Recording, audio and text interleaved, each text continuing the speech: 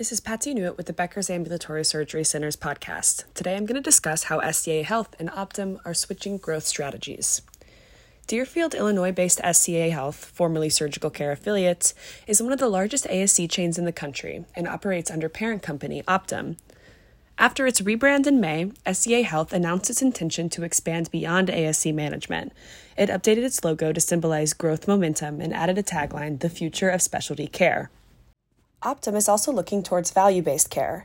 In June, Optum Ventures, CVS Ventures, Anthem, and HLM Venture Partners announced they're investing in CareBridge, a value-based healthcare company for patients receiving home and community-based services.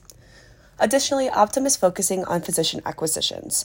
Optum's $300 million purchase of Healthcare Associates of Texas, a Dallas-based physician practice management company, brings its total spend on acquisitions this year to nearly $8 billion.